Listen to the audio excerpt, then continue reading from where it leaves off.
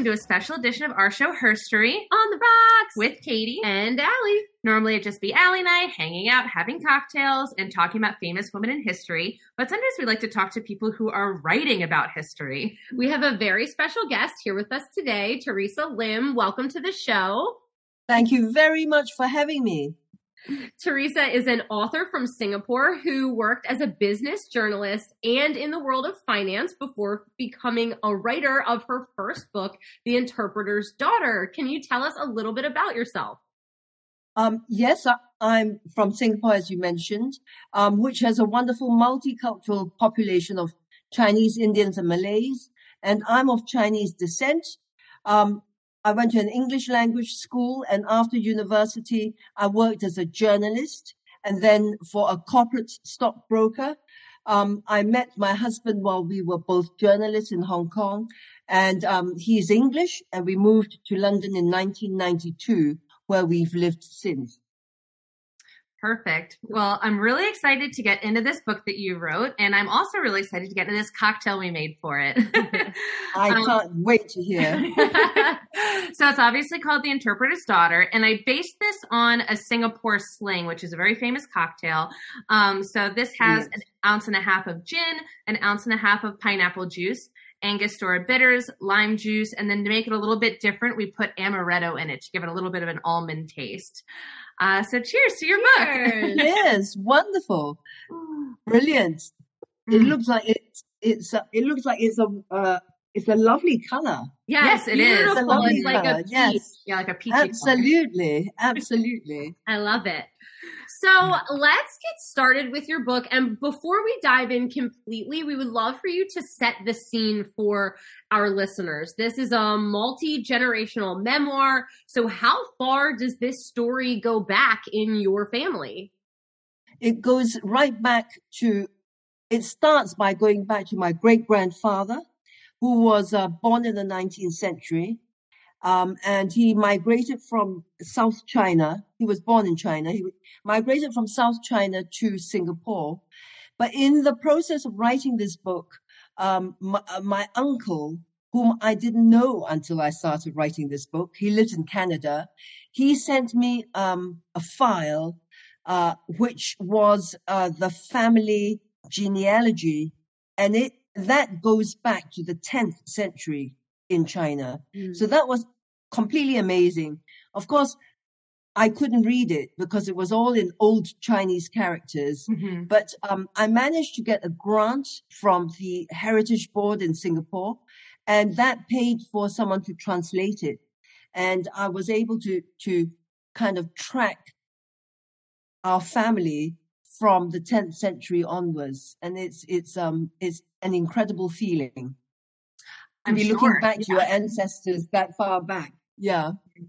Now, is that like a privilege to have that genealogy? Do most families have this going back that far? Is that something really particular for your family?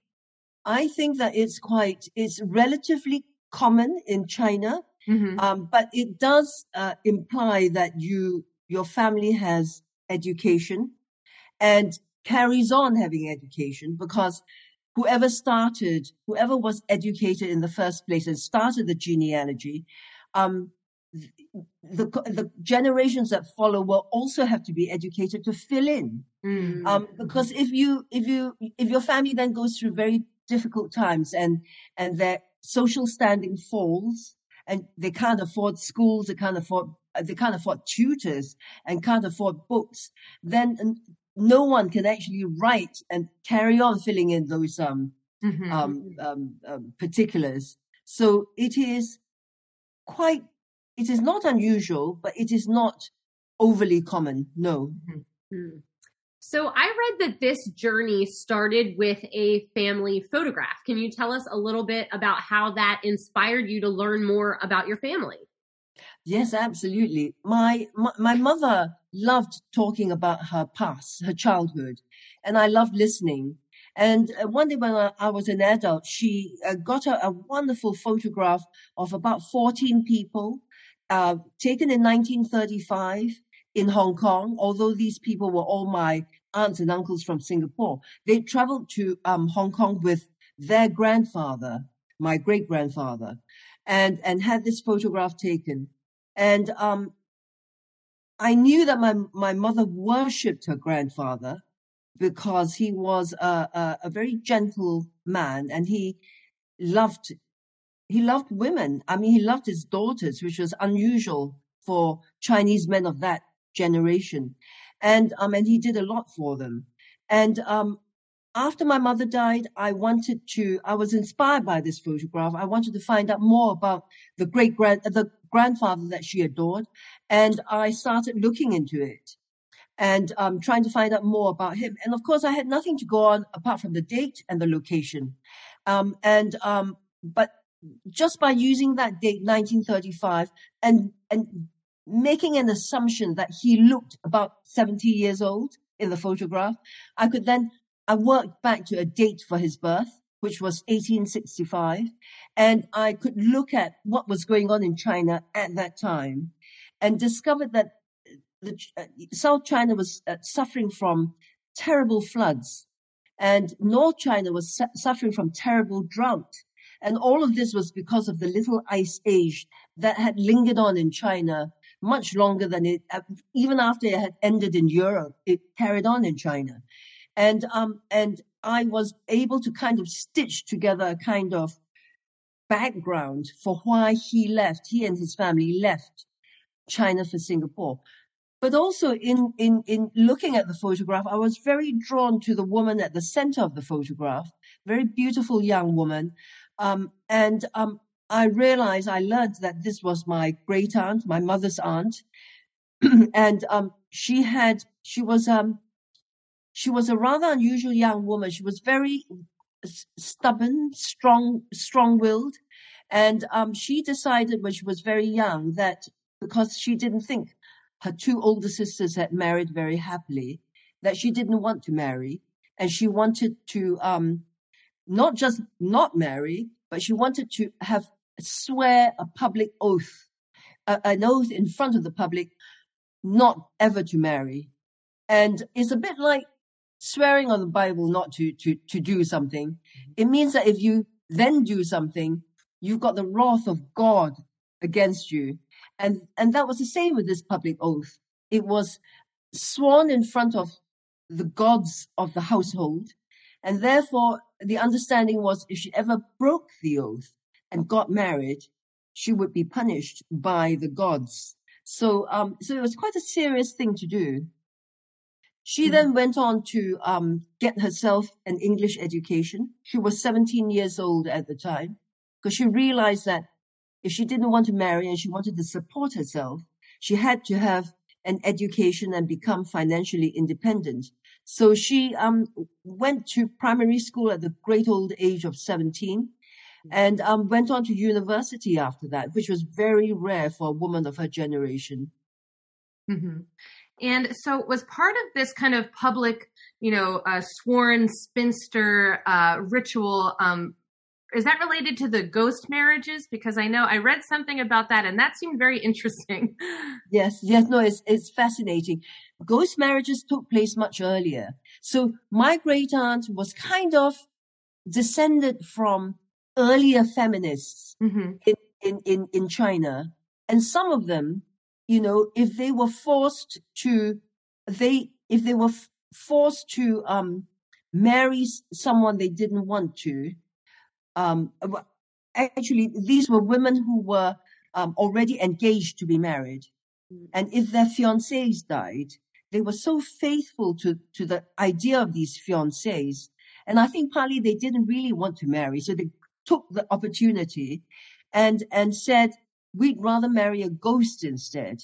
Because, if we marry, the thing about the Chinese of that time is that they regarded single women, unmarried women, as having no chance of an afterlife. And the only way you could have an afterlife was if your husband's family worshipped a plaque that represented you on their altar table. So you depended on being married to have an afterlife. And some of these women circumvented that and said, okay, we're not going to marry a man, but we'll marry a ghost. a dead man, dead single man, and then will adopt sons in his name. And these sons will grow up to worship both him and us. I mean, the single women, Mm-hmm. and that's how they got around that. That was quite clever. Yeah, it's a good strategy. Very clever. So it also seemed like for a lot of these women, food and cooking was really important. And some of the quotes in the book say things like, all Chinese women, they cook to protect, and if she can do that, then the impossible might be possible. Can you talk a little bit about the importance of cooking for these women? Yes, I think cooking, not just for these women, but for all Chinese women, even up to the present day. I mean, my mother used to, when I was sitting at examinations, she would, like cook double boiled soups to improve my brain power and that sort of thing. And if you're not well, things are cooked for you to help you get well more quickly. If you have had a baby, you're given special soups cooked with vinegar and pig's trotters to kind of help your womb contract properly. I mean, so yes. So I think the Chinese women cook to protect their family, and they cook to protect the family's health. But actually, it's a bigger thing than that. Mm-hmm. It's almost like you're willing them with the food that you cook. You're willing them to be physically robust, mentally strong, and do well in life and never get, into trouble. And, all those hopes are attached to the cooking, to the food that you cook and you feed them with. Mm-hmm. And I have to ask you, on that note, you start the book with a recipe for chili crab. And I just wanted to know why this particular recipe. It's like one of the best known recipes in Singapore, and it's so associated with Singapore. It's very spicy, and it's absolutely delicious. And I thought that because the book starts by talking about Hong Kong, because the family have arrived in Hong Kong, and then they get this photograph taken. And they are actually going to be accompanying my great-grandfather to China. I thought there's nowhere there straight up that says this is written by a Singaporean. And actually, this family is based in Singapore. And actually, ultimately, this story ends in Singapore. And I thought, if I start off with that recipe, it's such an iconic recipe, and it sums up, yes, the love of food and cooking and eating that, the Chinese and many other cultures, of course, but Chinese do share with many other cultures. And I thought that recipe, because it's also called Singapore chili crab, the reader, when he or she opens the book and reads that, they know it's got something to do with Singapore. This book has got something to do with Singapore. Yeah. That's really cool. Yeah. So, as you were writing, how did your relationship with your family and specifically with your great aunt, how did that change over time while you were compiling this information and writing it down? With my family, I guess with my mother, I became much more methodical. When she told me her stories, I would start to make notes. I mean, it's very difficult when you're visiting your mother, because by then I was living in London. When I'm visiting her, it's sometimes very difficult to formalize an interview, because it doesn't happen like that. If I sat her down and made her ask the questions, she probably wouldn't answer them properly. But so it's all very organic. It just grows out of a general conversation. And so sometimes, I wouldn't have taken down notes, but I made it a point after that, after I started this book, to make notes, even if it was after the conversation. I also sought out uncles and aunts who and whom I might have visited, but not visited with the view to interviewing them. And I did ask them questions, and I'm so glad I did, because an uncle and aunt, Park Leong and Yin Yu in the book, the cousins who got married, they died about 2 years after I went to see them. And so that opportunity would have been completely lost if I hadn't made it a point to see them. And as for my great aunt, of course, she had died by then, so I couldn't know her, but I got to know her better, I suppose, by researching. I mean, it was just incredible that my mother had said she went to the Methodist Girls' School, which my mother went to and I went to. But it's just something my mother told me. And then my mother said, and after that, she went to university in Hong Kong because there was no university in Singapore or Malaya at the time. And again, that's just something she said. And after a while, when I did a bit of general research and I realized how difficult it was for a woman, a young woman to go to Hong Kong to study and go to university, I thought, well, maybe my mother got it mixed up with something else. Maybe she thought like a ladies' finishing college, was a finishing school. Maybe she thought that was university. And so it was just incredible that I went to first the school that Fanny was supposed to have gone to, the Methodist Girls' School. And just like that, we found her name, even after the archivist at the school said, there's no chance we'll find your aunt because the records don't go back to the 1930s or 20s. And yet we found it just like that.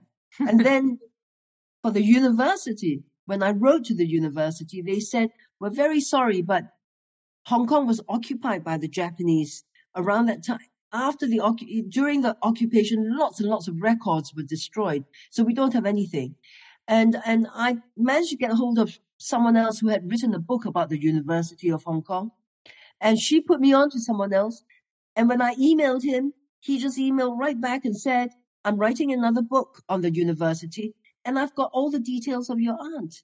Just like that. It was just amazing. So I kind of felt like, maybe somebody was looking after me. Somebody up there was, thinking, we want this book written. Now, your aunt's story, unfortunately, ends with her taking her own life. And yes. I wonder, do you think that if she lived at a different time under different circumstances, if it wasn't so difficult, maybe things would have ended differently for her? I do think that. I feel very sorry. And funnily enough, I feel very sorry. And some of my nieces who've read the book said, how could she do that? How could she leave her family? I think she was very weighted down by tradition. Yeah. Although she was modern in many, many ways. She'd gone and got herself a Western education, and she'd gone and become a career woman. She was still completely weighted down by tradition, and her tradition told her that for her brother to be arrested and executed was the worst thing to happen, because her brother, I think, had taken the status of her father in the family. This is her eldest brother. And tradition said that this is such a terrible thing to happen, that the only correct response is to be utterly loyal and take your own life. To show your regret, to show your protest as a private protest that this should happen. And that's what you must do. My mother said that she thought she saw, regret in her aunt's eyes. Her aunt took a few days to die. The poison worked very slowly, and my mother did go out to her, and she said to me later, I thought I saw regret. And yes, I think when she had a few days, Fanny had a few days to kind of think things over. I think she thought maybe she did the wrong thing. Yeah. So as people read this book, whether they're in Singapore or London or all over the world, like where we are, yeah. What do you think they're going to relate to when they sit down and crack it open? What about your family is just so universal to everybody? I think friends who've read it, they feel very moved by this young woman who decided to live life on her own terms and leave life on her own terms. I mean, she nobody, she was completely her own woman. I think that that's sort of communicated itself to a lot of people. But I think also that certainly a lot of people in Britain, and maybe also in the US, I think in the US, a lot of people are very aware that the Japanese started, really extended World War to the Pacific.